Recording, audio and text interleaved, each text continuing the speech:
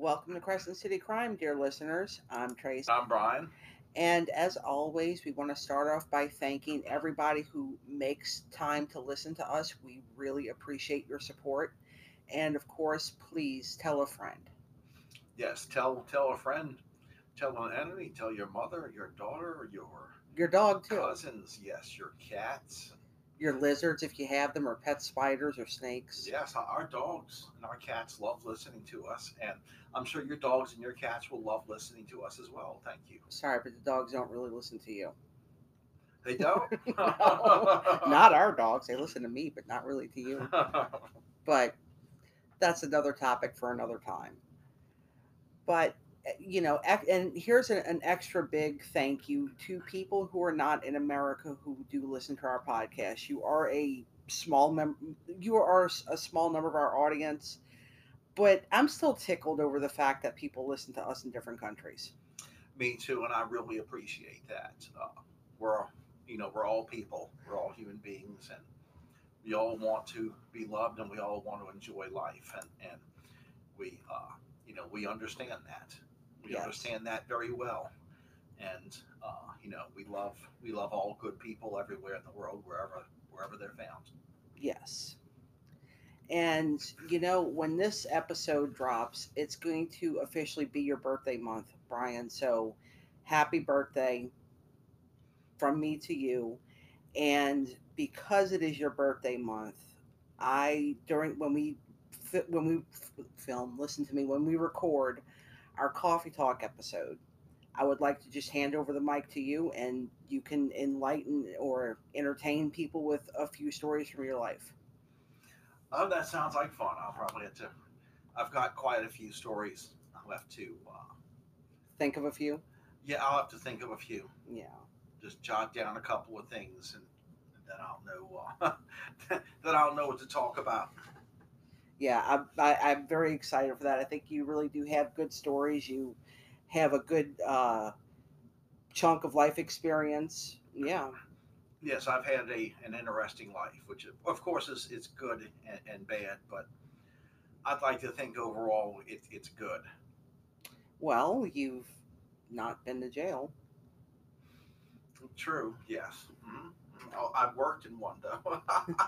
Well, uh, what I'm uh, saying is that you were not on the wrong end of the law, yes. which I Fortunately, would say puts you ahead of a lot of people. If you manage to stay out of jail for a good chunk of your life, um, then I think you're just ahead of the game. I do agree. And we were now, in light of today's episode, because we're going to be talking about the battle that was desegregating the New Orleans school system. Brian, but you've recently worked on a movie regarding this, and I believe we've mentioned it once or twice on the podcast, but you want to refresh everybody's memories? The movie's called The Walk. It's not the first movie called The Walk. There was a 2015 movie called The Walk, which is about an entirely different thing. But this one came out in Wait, 19. 19. Okay, it's a period piece from 1974. Oh, okay. Supposed to be, it's filmed in New Orleans, but the location's supposed to be South Boston. Right. And in that, I'm a Southie, and pretty much I do have an Irish look to me, and that's one of the reasons why I was cast to be a Southie in this movie. I'm probably two different characters because I'm in the protest scenes. Um, Believe it or not, I still haven't watched the movie yet, but I was pushed around by Terrence Howard for a few takes on a green screen filming day inside an old warehouse that's now a soundstage in the warehouse district. But that was a lot of fun, and of course, I got to talk to Terrence Howard as we were doing this because I turn around, I get in his face, and he Right. shoves me out the way, and uh, there's a scene where I'm holding up. Uh, Now, keep in mind, anyone you see this movie, there's a bunch of us holding up some very vile and offensive protest signs. Uh, that yes, we're depicted as bigots, but someone had to play these people. in the But first place, just like in, also, that's what really happened. yes, of You course. had people protesting who held up signs that said ugly things, and you had people say ugly things as well. We, And we did, and yeah, there was a couple of onlookers one day who marched onto our set and yelled at us, and one of the a couple of the grips who were black actually, I mean, got in their faces as they were telling them this is a movie, back off, and someone else had to go wake up the I believe it was a levy district officer who was napping in his car, who oh, was supposed to catch this type of stuff and explain these kinds of things and keep people off the set. right. And of course, I felt slightly embarrassed because I was holding up a one of these protest signs. I was momentarily embarrassed because there was a couple of people who were giving me these dagger looks, Right, right. thinking, you know, Thinking that this was something else and not a movie. yeah, like imagine if Captain America would have stumbled without knowing that he was in uh, the 21st century, would have stumbled onto a movie set where you see SS officers, you see Right. Nazis, okay? He would have probably come up with an immediate plan of attack and commenced to beating them up and Because he is the Star Spangled Man with a plan. yeah, start spinning around a plan. You see, so uh, I guess you could say it was the same type of situation there. So I'm also in this scene where a gunman fires off an airsoft pistol, which looks quite real, and they add the visual and the visual effect of the gun, of obviously the muzzle flash, the gunpowder, burnt gunpowder, and the sound of a gunshot, of course, in post production. Hence the saying, "Well, we'll do it in post," Right. which some some assistant directors and directors abuse this because post costs money. But anyway, not the discussion there. And I'm also one of the one of the Irish thugs was a member of the McLaughlin crime family in a pub scene where the character McLaughlin, played by Malcolm McDowell, who I also got to speak to, uh, as well as Jeremy Piven from Entourage. He's also a member of the crime family. Um, this part where myself and a few other Irish thugs are singing two verses of an Irish drinking song, which I do remember, until Malcolm McDowell raises his hand and says "shut up" when his nemesis enters the bar. And I won't give it away. I got to see it performed live. Malcolm McDowell unleashes some very wicked dialogue in his best theatrical fashion here.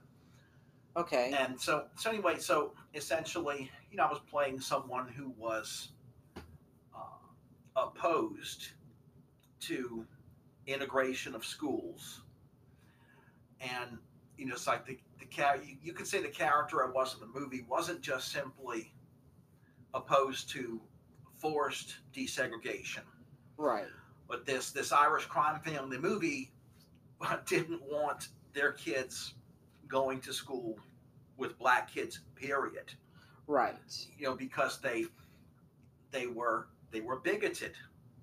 You see, I mean, to us, these many people these days, the concept of disliking someone and berating someone and hating someone just because they're from a culture that's different from yours, despite the fact that there's possibly aspects of their culture you actually like, but don't realize it or even think about it. You know, the concept is so alien to many people these days, Right. and also the concept was alien to some of those people back then of simply uh, Of not simply. of simply accepting people who are different and treating people who are different like human beings. You see, Okay. so that was too. You see, Well. so and then, well, one of the problems with forcing things like this, I mean, just forcing it at the end of the National Guard and the police, Hmm. is that pe- people enjoy, so much freedom in this country. When all of a sudden something is forced, there's this adverse reaction.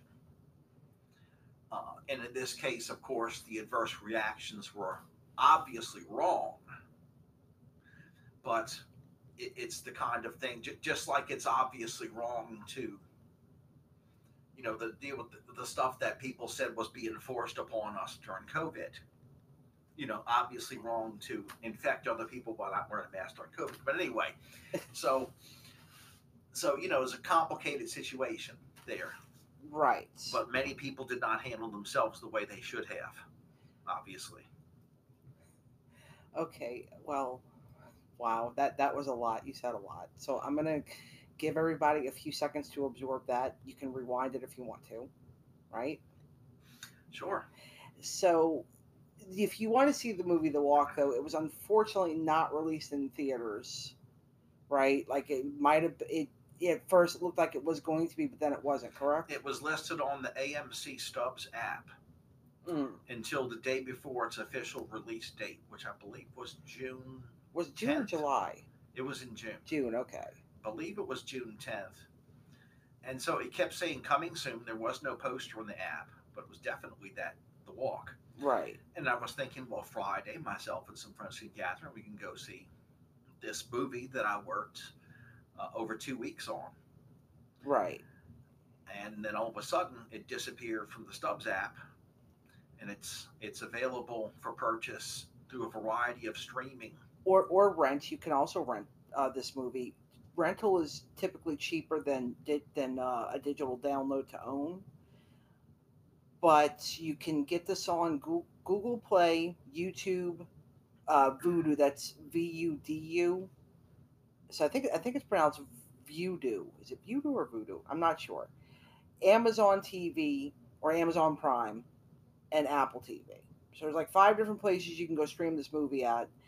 And I do encourage anybody who's not familiar with the struggle of desegregating schools in America to go watch this movie because, again, this history is so important. It's important that we remember history so we don't repeat the same mistakes. Yes, and it's important to remember that these types of incidents were not unique to the American South. That's quite true because the movie that The Walk takes place in Boston. Yes, it takes Yes. place in Boston, and there was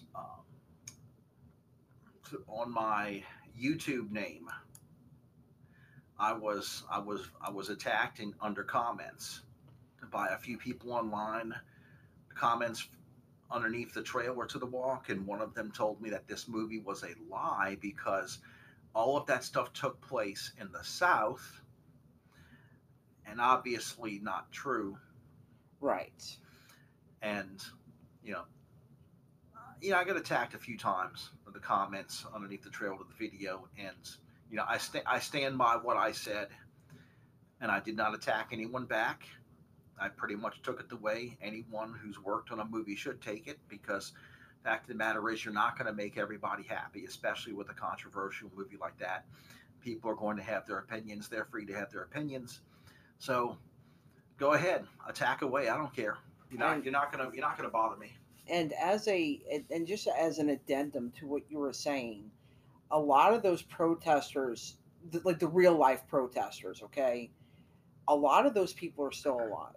I want to point that out. These people, some of these people are still alive, and they're probably still horrible. Maybe some of them grew out of it. There is that possibility, especially the ones who were like very young. That's true. However, in the photographs that I was looking up for today's topic, which is again desegregation of New Mm-hmm. Orleans public schools, right? Yeah. These were adults. These were grown people Yeah. who were, yeah, Some of whom moved to Mississippi, moved to the North Shore, St. Bernard Parish, St. Bernard Parish. Jefferson Yes. Parish, so all these areas around New Orleans, right? Yes. That's what we call white flight. Yes. Yes. Yep. So Which my family did not take part in that. We simply stayed put and yeah, enjoyed life like we were supposed to. Yeah, same thing with my dad's parents. So my grandparents, they stayed in New Orleans as well. That's right, New Orleans East. Yeah, Yes, hmm close to Reed Boulevard. Your grandmother lived until Katrina. Grandmother and your aunt lived there till Katrina. that's right. Yeah, Yes. yeah. So this probably won't surprise you, Brian, but did you know that the fight to integrate public schools goes back to the Reconstruction era?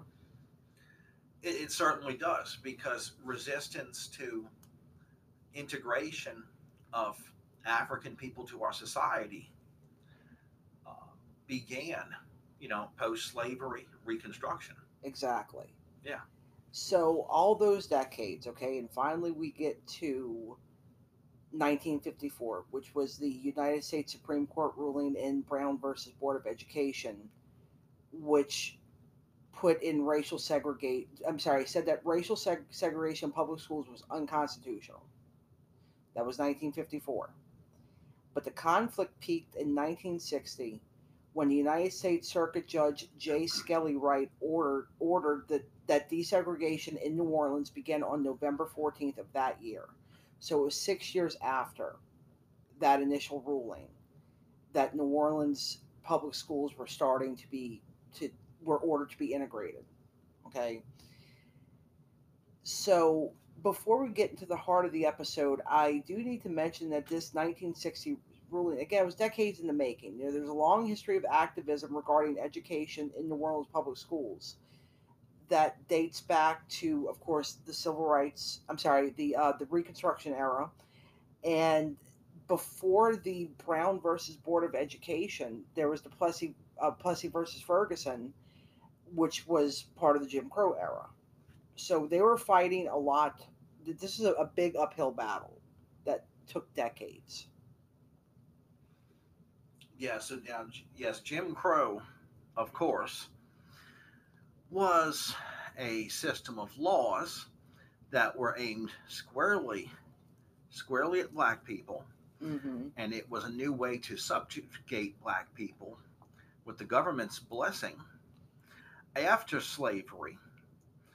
Yeah, no, yeah, a number of laws aimed squarely at black people, which I won't really go into a big discussion of this. Included the very first gun control laws in our country were Jim Crow laws because it was just unthinkable for any African survivors of slavery to have firearms to protect themselves. Well, that's going to be a discussion, a topic that we get into at another time because that's a very worthy discussion to have. Yes, and just I mean, don't forget everyone. The very first gun control laws in the United States were Jim Crow laws, and Yes, these Jim Crow laws that were anti-gun laws were typically not enforced against the the Western immigrants, right. the Be- white people. yeah, you know because if you're white, you're all right. exactly. Yeah, Yeah, yeah, oh yeah. yeah. Yeah. Now, under Plessy versus Ferguson, the schools were supposed to be separate but equal. However, equality was not the reality. And for a long time, the black community in New Orleans demanded that the equal part of Plessy was upheld. But of course, that didn't really happen. So New Orleans activist Wilbert Aubert and Mrs. Leontine Luke called for a meeting of the Ninth Ward Civic and Improvement League, which was held on November the 6th, 1951, at the McCarty School for Black Students. And after years of protesting for equal schools and not having their requests met, the Ninth Ward Civic and Improvement League created an initiative to file a lawsuit against the Orleans Parish School Board. This led to the NAACP, which is the National Association for the Advancement of Colored People, wanting to take further action and tackle segregation as a whole. On November the 5th, 1952, another activist, A.P. Tureau, filed a new suit, which was Bush versus Orleans Parish School Board, with 21 sets of students as plaintiffs. And it was not until 1954, which was the Brown versus Board of Education, that called for the nationwide desegregation of all public schools. Now, on its face, okay, when you hear something like, okay, this was the thing that demanded that desegregation end. Okay, you think, okay, great, this means everybody, played music and it was all harmonious and everybody just went to school and everything was great, right? Oh yeah. Yeah. Oh sure, sure. Of course, and like the white kids sat down with the black kids and sang each other's songs, and they went to the dances together, and they sat at the same tables and just ate lunch together and decided to learn from each other and everything and appreciate their differences. And well, huh, No, do you believe that I've got some lovely beachfront property? in Arizona, Um, to sell you, right? oh no, in Tatooine. In Oh, okay, Tatooine, okay, yeah, Tatooine. yes, All yeah. right, all right. So, following the original Brown decision, the Supreme Court in 1955 called for integration to take place with deliberate speed, which was interpreted differently by each side. Supporters of desegregation thought that it meant schools should be desegregated immediately, but opponents believed that leniency was allowed in the time frame for desegregation, which, of course, if you start dragging this out, where does it end? Is the question. What happens is governments that don't want to be told, as in like state or parish governments or county governments, uh, who feel they're being pushed around, will of course drag their feet and not respect any decisions by any court until they are absolutely forced to. And this happens often. Uh, uh, it's well, okay, I don't want to go into any examples right now because the biggest example I can think of right now was just another discussion that I might go off on a tangent on today. Okay, well, before we get into the rest of it and before you go off on another tangent, we're going to take a break and hear from our sponsor. So, Louisiana Judge J. Skelly Wright's ruling was handed down on February the 5th, 1956. The ruling ordered that Orleans Parish School Board create an integration plan for all public schools, but a senator at the time who was named William M. Raynock and the Louisiana State Legislature ordered all public schools to maintain segregation laws. So you see, they're also getting resistance from the politicians, from the people who are supposed to listen to these rulings and uphold them. Yes, I mean it's not supposed to be mob rule. Right. Okay, it's supposed to be the rule of law and not the rule of men, as that's a legal phrase that there's a form of it that appears on top the Orleans Parish Courthouse on Tulane Avenue. Exactly. The legislature also passed a bill allowing them to declare public schools as either white or colored. So they're still trying to Jim Crow without really Jim Crow. That Yes, sounds like to me, well, yeah. yeah, you Yeah. can change the name, but it still is the same thing, It's a horse of of a course. different color. Yeah, hmm but that's right. It's still a horse, even though it's a different color. That's right. Hmm. Hmm. So once again, local activists went to work. They managed to get the Supreme Court to uphold Judge Wright's ruling. However, the state legislature did not want to back down. The board was convinced that if it delayed the plan until after the start of the school year, the students would not transfer after they were already comfortable at the school that they were attending. The delay would also allow enough time for the board and the legislature to create a plan that would create a law allowing them to decide where a child could and could not attend school. Do you believe this? That's terrible. Yeah, it's the same thing.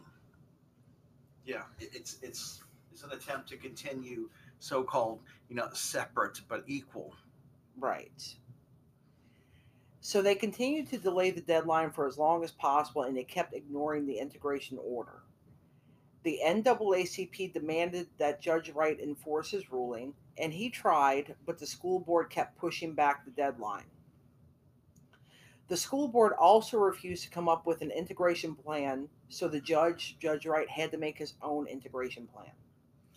which is typically not good. Okay, you don't want. We've There's been several examples of this. You don't want a judge to have to leave the scope of his own expertise Mm-hmm. and come up with a plan for your bureaucracy, all because you refuse to do it yourself. So what you're going to end up with is something worse for your bureaucracy than what you could have come up with on your own. But of course, these bigots wouldn't let any wouldn't let logic get in the way. You Oh, logic and facts! How dare you? know. So, the judge's plan allowed children to transfer schools and for their parents to choose any of the former white or black schools closest to their homes. Now, the plan for integration only applied to first grade students. And his reasoning for this was because the first grade students were the highest percentage of black students. Oh yes, of Okay. course, yes. That's Yes. a brilliant way to obfuscate the so-called implementation. Exactly, because this meant that older students could not integrate. So, like, if you're a junior in high school, then if you're a black student and a junior in high school, you did not get to go into a high school for white kids to finish out your senior year, for example. Which maybe, in a way, I mean, you could debate this all day long if this was a good thing or a bad thing, but maybe the older you are, maybe the more difficult it would have been. Possibly, although the comparison that I kind of like in this too, like in my personal experience, I spent a year at Abramson High School in New Orleans East, which is a district school. Of course, this is all pre-Katrina, and I'm But this at was also after integration. And in fact, right, right. when you went to school, this was the next generation of integrated students, right? Yeah, Yeah. there was some residual animosity and hostility still existing at Abramson High School, except that it became even more complicated because when I went to Abramson that year, there was a large number of Vietnamese students whose families had fled from South Vietnam. And this was in And the wake of the Vietnam War, yeah, right? Yeah. in the wake of the Vietnam War, and then so there were racial based incidents at Abramson High School, even more, because of the Vietnamese students being there, and students, once again, history repeating itself, people rejecting Vietnamese American culture, of course. So, but anyway, the reason why I'm making this comparison, my own experience, is that I managed to get into Eleanor McMain Magnet School, which at the time was considered to be the second best school in the New Orleans public school system, being a magnet school. Is located in Nashville and South Claiborne, Uptown. Uh, so imagine if I would have been denied the right to go to a magnet school based upon my merit by for being white. So in other words, You see, like you would have the grades and all the other requirements to get to that school, except if you're not the right color, you wouldn't get in. That's the only thing holding you back, right? right, Yeah. right, and I would have stayed at Abramson, and it would have been all right. But I mean, quite frankly, a magnet school is better than a district school. So imagine this difference back then. There were students who obviously wanted to go at least graduate from a better school, Right. but were denied this simply by virtue of the color of their skin and their African American culture. Right. You see, so it was discrimination then, and for my generation, if it would have still existed in any way, shape, or form, it would have been discrimination then as well. Right. And getting into the easiest way to get into McMain was having good results on the Ben Franklin test. Ben Franklin being the number one magnet school in the Orleans Parish school system, which it still is. Of course, Ben Franklin have a waiting list, and if you got on the Ben Franklin waiting list, you typically get to go to McMain. But anyway, different discussion. So, the Orleans public schools I came up in, you were allowed to go to the school of your choice based upon merit, Right. essentially. So for me growing up is a little bit different because, my parents when they got married, they did move to one of those white flight areas. Okay? That's where I grew up. And there were not many black children that I went to school with at all. It was mainly white. We had, I mean, I could probably count on one hand the amount of black kids I went to school with. There was a couple of Vietnamese students that I went to school with as well. And this was throughout like all, elementary school, middle school, high school. Okay. So like I grew up in a very white area. So like my school experience with that was a bit different than yours. And it's only been in recent years that the area that I grew up in has become more diverse, but it's still majority white. Well, it has gotten better in Yes, St. Bernard Parish. I mean, there are African American corrections officers working the jail. There are African American sheriff's deputies right. working in St. Bernard Parish. Teachers teaching. Yeah, Yeah, and it's pretty much no longer the case right. that, although it has happened here and there, whereas someone who rolls into St. Bernard Parish with the wrong color is routinely harassed. It's no longer routine over there. No, it's not as bad as it was. No. It used to be pretty bad when I was growing up, though. If you were walking down my street and if you were black, you were suspicious. I mean, my point is that these discriminations, these biases. Yeah, hence the difference between where you grew up and I grew up. Where I Yes, grew up, a black person of any age walking down my street was routine. exactly. Yeah. So we grew up in very different in very different areas, but Orleans and Saint Bernard are right next to each other. That's the thing that's so wild about it to me, is how different these two areas are. And funny thing is, I never set foot in St. Bernard Parish until I needed to learn, get a gun safety class and learn how to shoot Right. at the it was the St. Bernard Indoor Shooting Center in that little town called Araby in St. Bernard. All right. Now let's get back to the heart of the episode, shall we? So the school board delayed the deadline for as long as possible. Okay. So despite the backlash from certain people at the judge's decision, Save Our Schools and the Committee for Public Education called for the integration plan to be pushed forward. When it came time to allow students to apply to transfer schools, the school board, surprise, surprise, made it as difficult as possible. They created very specific criteria such as availability of transportation and intelligence testing. Oh, Yes. okay. Oh, all right. Which made it almost impossible for black students to transfer schools. Of all those potential students, only 5 black girls fit the criteria for transferring. So, to delay the integration of the schools even further, the school superintendent at the time, James F. Redmond, ordered the principals of the two integrated public schools to close their schools on Monday, November the 14th. Huh. Now, this plan was so that they could give time for the governor, who was at the time was Jimmy Davis, and the legislature to be able to propose 30 bills that would make integration illegal, even though Judge Wright had already declared most of those bills unconstitutional. Oh, what? Louisiana passed laws that are already unconstitutional before they're even voted on. Wow. Oh, I know, right? Hmm. Never happens. Less than 24 hours later, the United States Court of Appeals for the Fifth Circuit did, in fact, rule all those bills unconstitutional.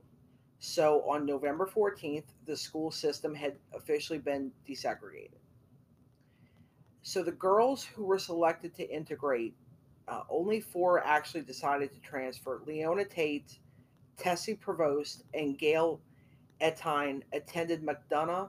McDonough number 19, but one little girl named Ruby Bridges attended William Franz Elementary School.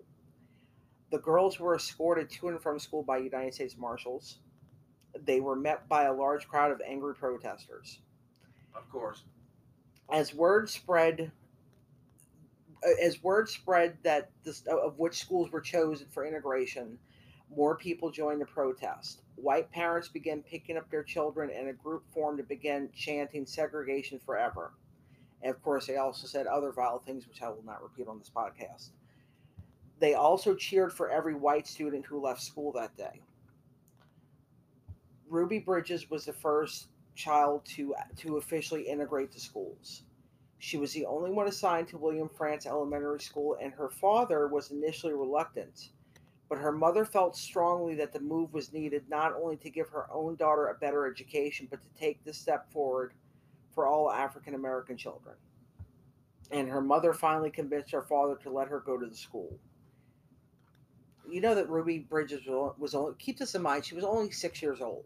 She had no idea what was going on. She had no idea of this battle that it took to even get her in this position. So she describes that day as driving up, I could see the crowd, but living in New Orleans, I actually thought it was Mardi Gras. There was a large crowd of people outside the school, and they were throwing things and shouting, and that sort of stuff goes on in New Orleans at Mardi Gras. Yeah, that sounds so much like the way a 6-year-old would see it.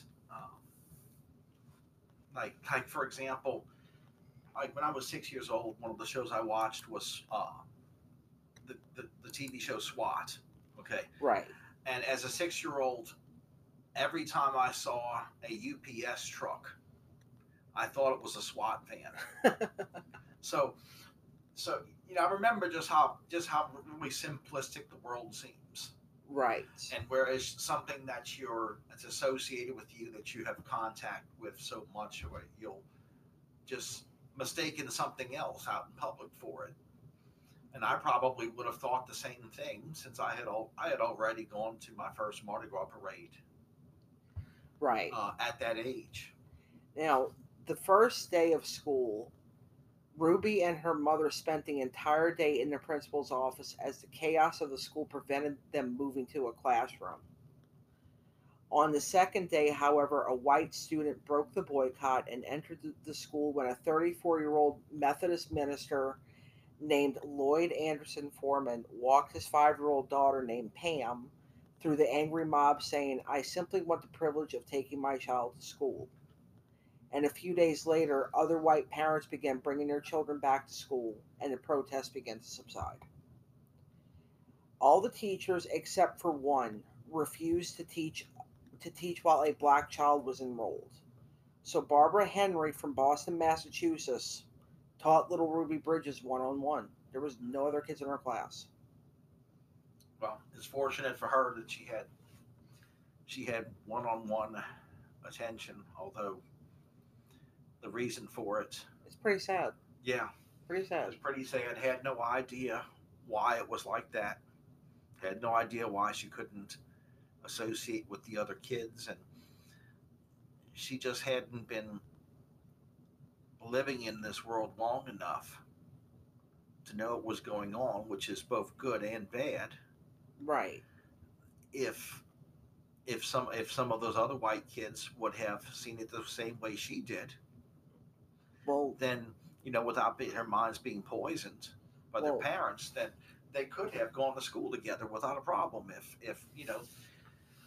If certain parents hadn't, politicians hadn't made things so hard.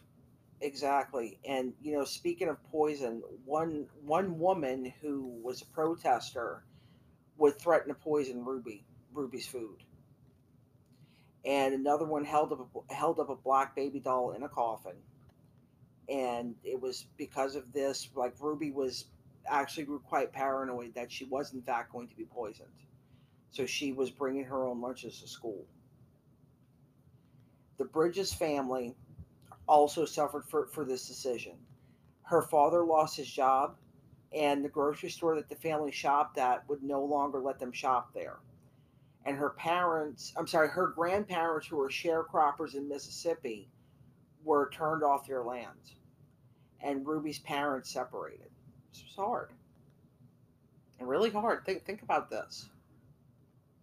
I mean, because you want, because one child who has no idea what's going on with all the enormity of the decision, because of her, her whole family suffered, and it's really terrible. And all because certain bigoted individuals didn't seem to understand that it takes more effort to hate people and move against them than it does to accept them.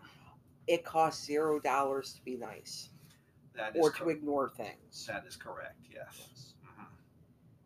Mhm. In spite of this hatred, some white families continued to send their children to William France, and a neighbor provided Ruby's father with a new job, and local people babysat and watched the Bridges house as protectors.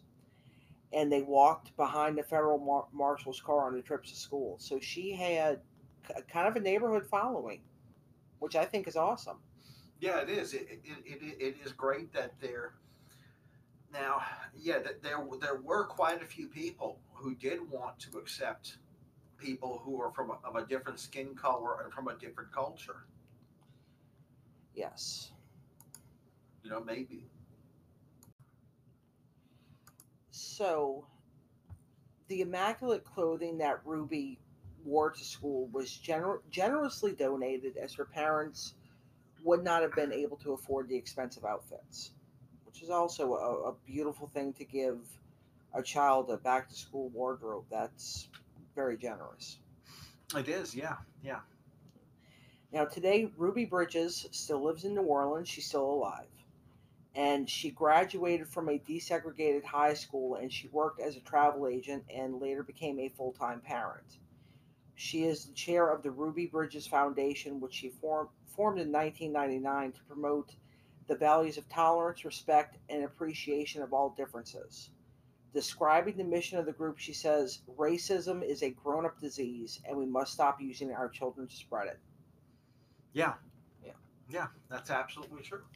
There's, at McMain, I was fortunate enough to go to school with children from a variety of cultures and a variety of countries. Right. Because one of the things I learned when I went to McMaine about students from other countries immediately getting into the magnet schools Hmm. was simply because they actually had better educational systems Right. in their smaller countries. Well, Um, like Mohammed Sakura, who was from Jordan.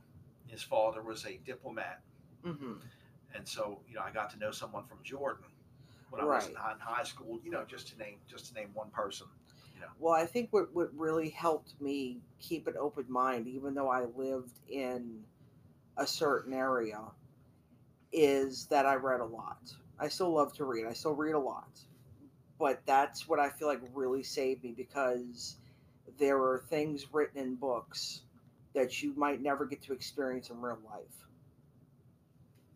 But sometimes you do get to experience things in real life that you do read about in books. But this is also why I feel like just reading is so important, because it could expand your mind in a really good way. and oftentimes it is better to learn from other people's experiences through reading books instead of experiencing these things on your own.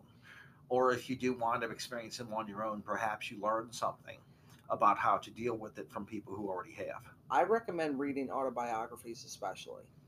Yeah, I mean, biographies are great, but an autobiography, like somebody who's telling their own story from their own perspective and how they view the world, is 100 times better. It's a very enlightening experience, and Yes. there's such a vast uh, variety of autobiographies out there to read and experience. Um, like it's it's fascinating to read an actor's autobiography. It's also fascinating To to read a politician's a autobiography. politician's autobiography. Like for example, just to name one, I read the autobiography of G. Gordon Liddy, Right. for example, and what fascinated me about that was it took you on this journey of a young man who idolized World War II heroes and entered the United States Army himself, and tried to get over there for the Korean War to be part of the action, and never made it over there. And his father was a prominent attorney in his area. Right. He becomes an attorney, and he wants to be one of these noble heroes of society. So he winds up becoming a prosecutor at one point, and also another point he's an agent of the FBI, Right. and his autobiography is about how it all unravels after he winds up in the Nixon administration. Right. Which it is a different topic for a Right, different time, right. but that's So such a huge that's topic. one example of how eye opening and enlightening Yeah. an autobiography can be. You can look at Right. how what other people did right and where their lives went wrong. Just name one example. Yeah. Oh, and we all mess up. Everybody Yeah. messes up. Oh yeah. Everybody. Yeah. Okay. Now, when Hurricane Katrina damaged William Frantz Elementary School, Ruby Bridges played a significant role in fighting for the school to remain open.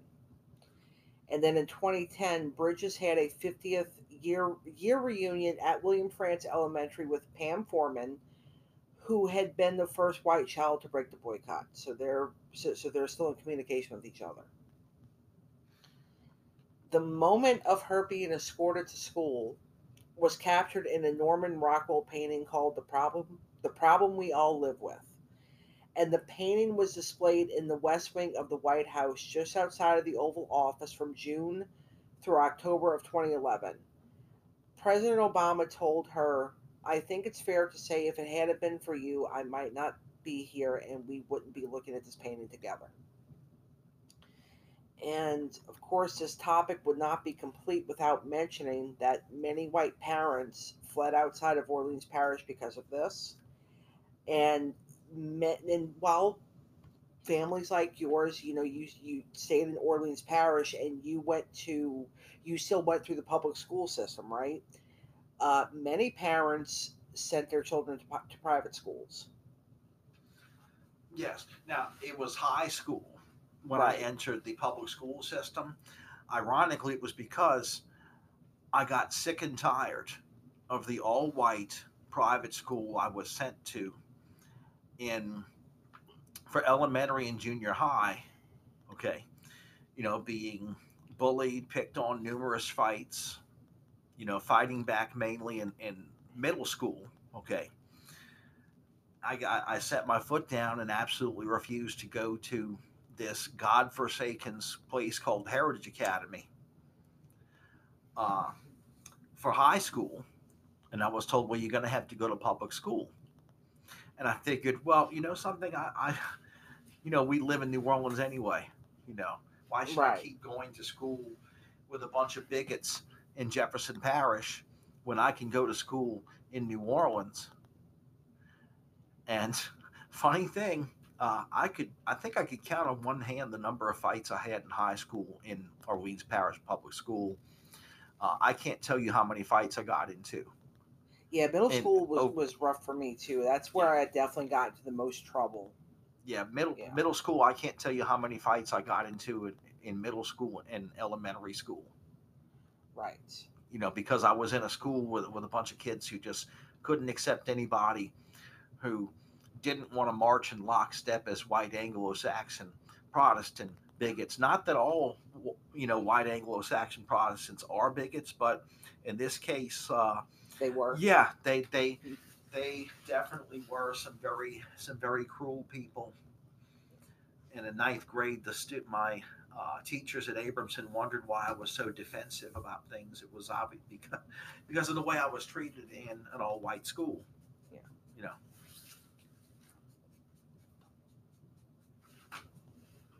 Now, of course, having a rough education system is not unique to New Orleans. I mean, every day, hundreds of battles are fought over education throughout the world.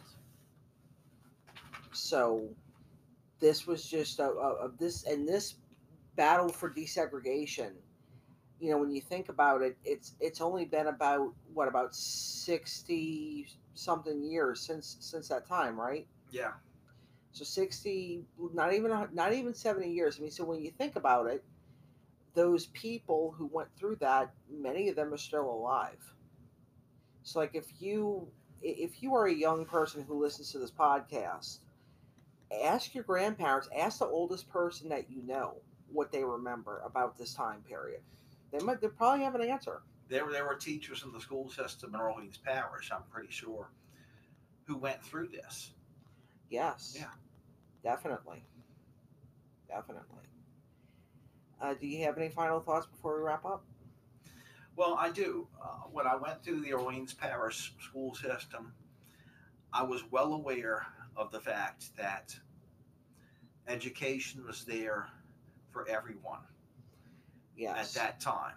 yes, This being the late '80s. Okay, it was a matter of just going out there and taking advantage of your opportunities, which apparently I did to some extent. Because I went to a magnet school after spending a year in a district school, which, to Abramson's credit, they did have a system called AS, Advanced Studies, right. where you could have a similar curriculum. You had to test academically to get into it. A similar curriculum to the magnet schools, which I was actually slated to start that in 10th grade if I didn't get into McMain. You see, Right. and when I was going through public school, yeah, these opportunities were available for everyone because race was not a criteria for it. Exactly. And I fully agree with you that education should be for everybody. This is why when if you have next time that you go to vote, if there's some sort of bill that you need to vote on, Referendum. a referendum, something like that, to cut taxes from schools, don't vote for it. No, no, don't do that. The public schools very much need funding. Very much so. And Public yes, school teachers are fighting an uphill battle. My one of my sisters is a school teacher, and several people that I went to school with decided to go on to become teachers themselves. And let me tell you, it's not easy for any of them. no, they believe in what they're doing.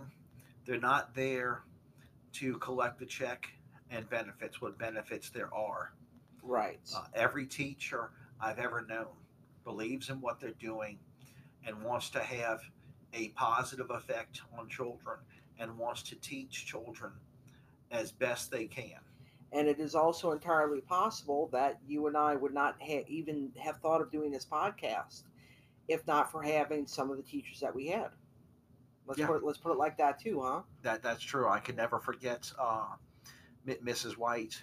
And I'll never forget Miss Buckley. So there's Yeah, that. Mrs. Yeah. White was my civics teacher Yes. at Abramson High School. Yeah. Well, Miss Buckley was a history teacher, and she loved history. She loved sharing history with us. She made sure that we got to watch movies in class that were historically accurate that I never got to see in any other classroom except for that one time. So and I know some people are thinking, oh, historical movies. Believe it or not, historical movies are actually a good way to condense events for younger people. It's a great way to bring events to life. That too. Yeah. Yes. Yes. Yeah. Well, dear listeners, I really hope that you learned something today, and I hope that you all remember it going forward just how important it is to accept everybody and to not deny an education, especially this past week, student loan debt forgiveness, which is very important. Has made many people in my age group has suffered for years because of student loan debt. They were told, "Oh, go to college and all your dreams will come true and you'll make enough money for everything based off this college degree." And in many cases, that's not happened. Yes, educate for the well, for the most part, going to college needs to be about growth and enrichment. And I also think that colleges should be free. Like when we have free public schools, there should be free public colleges too. Yeah, Yeah, yeah, yeah. and now of course there is education in certain fields, like people typically who go to school to become engineers, just Mm-hmm. to name one thing. Okay, Surgeons. right, right. They're actually there to learn something specific that That's will very specialized too, right that will allow them to do well for themselves, do something they want to do at the same time. and could also benefit humanity as a whole. I Right. mean, And yeah, speaking of humanity, of course, if you're going to go to school as a humanities majoring in the humanities, chances are you should not do it by borrowing money to do it, because there's no big financial payoff, I mean, art school is like $100,000. and there's rarely any payoff for that. Well, I mean, yeah, I mean, as an artist, like say a visual artist, if you were to make millions, I mean, it does happen, but it doesn't happen often enough, right? It is a gamble. One of the Yeah, big reasons why an art school is a gamble is because you have to go into that art school already possessing a talent right. for it, whereas that talent is going to be groomed, because an art school is not going to give you talent. Okay, of course it's going to make you better. It nurtures your talent. Yeah, it's going to nurture what talent you do have. Okay, you know, a school generally is not going to make you into something you're not. It's just going to make you better at what you already are, as long as you apply yourself. You see, so that's one thing to keep in mind when selecting a school for your children, selecting a school For yourself, for yourself. right? So it's all about continuing the learning process and growth and enrichment, and possibly learning a skill. Exactly. Whereas yes, you can go to school and learn a skill. Oh yes, Sure. definitely. And you don't even necessarily have to go to a college for that. I mean, that's what the vocational schools are all about. Like, that's where you can learn to become an electrician, a plumber, a mechanic, all these very vital jobs. Because, I mean, we were talking about surgeons and what was the other thing you said? Engineers. Uh-huh. But also, plumbers are important. Waste management people are important. People who do water treatment jobs, that's Uh-huh. important. Electricians are important, plumbers, all these jobs that are Construction engineers. construction engineers, Yeah. everything, it's all important. Yeah. Yep. Yeah, So yeah. So in the end, all of this opposition towards letting fellow Americans who are just simply from a different part of the American culture into your schools, it was counter to the education process, because learning to accept people and work with people who are different from you is part of the educational process. and it's also part of life, especially. And actually, this is going to be my real final thoughts, and we're going to wrap up. Because I moved here to New Orleans when I was 19, 41 years old now, so I have a whole over 2 decades of experience of living in the city. And I'm going to tell you, like, living in a diverse area is probably one of the best decisions I ever made for myself because it's fun, it's interesting, and as an adult, that learning process, no matter if you go to college or vocational school or neither one of those things, your learning process as an adult should never stop. That is absolutely correct. And I'm proud to say I've always lived in New Orleans. The only exception was the time that I was in the Marine Corps. Right. And it was also good that in the Marine Corps I was exposed to a variety of cultures. Mm-hmm. We united to always perform a common mission.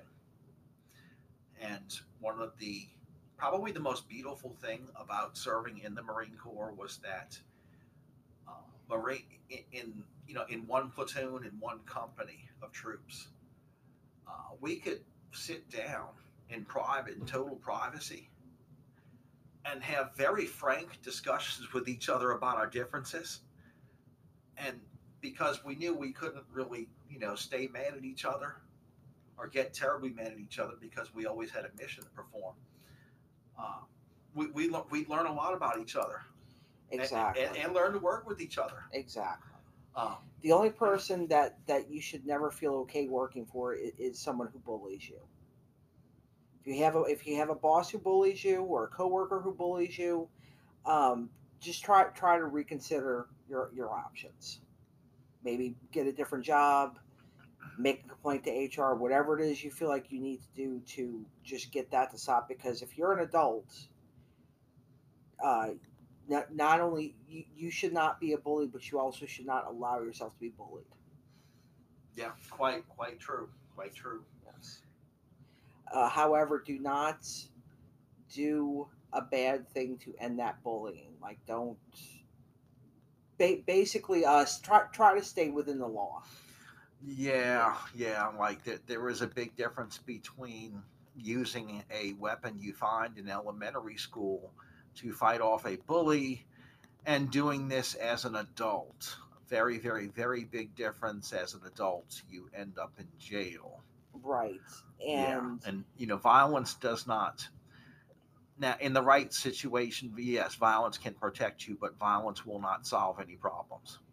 and it's interesting that you ended on that note because in next week's episode we are going to talk about one of the most disliked people in New Orleans, how and why he was a bully, and how and why he met his demise over a neighborly feud. So until then, dear listeners, stay safe, be kind. Remember that we're all human beings and do not park next to vans. If it's dark, it's dangerous. You feel unsafe. Don't be there in the first place. And if you are talking to law enforcement in an official capacity and you are not the witness to a crime or the victim of a crime, lawyer up.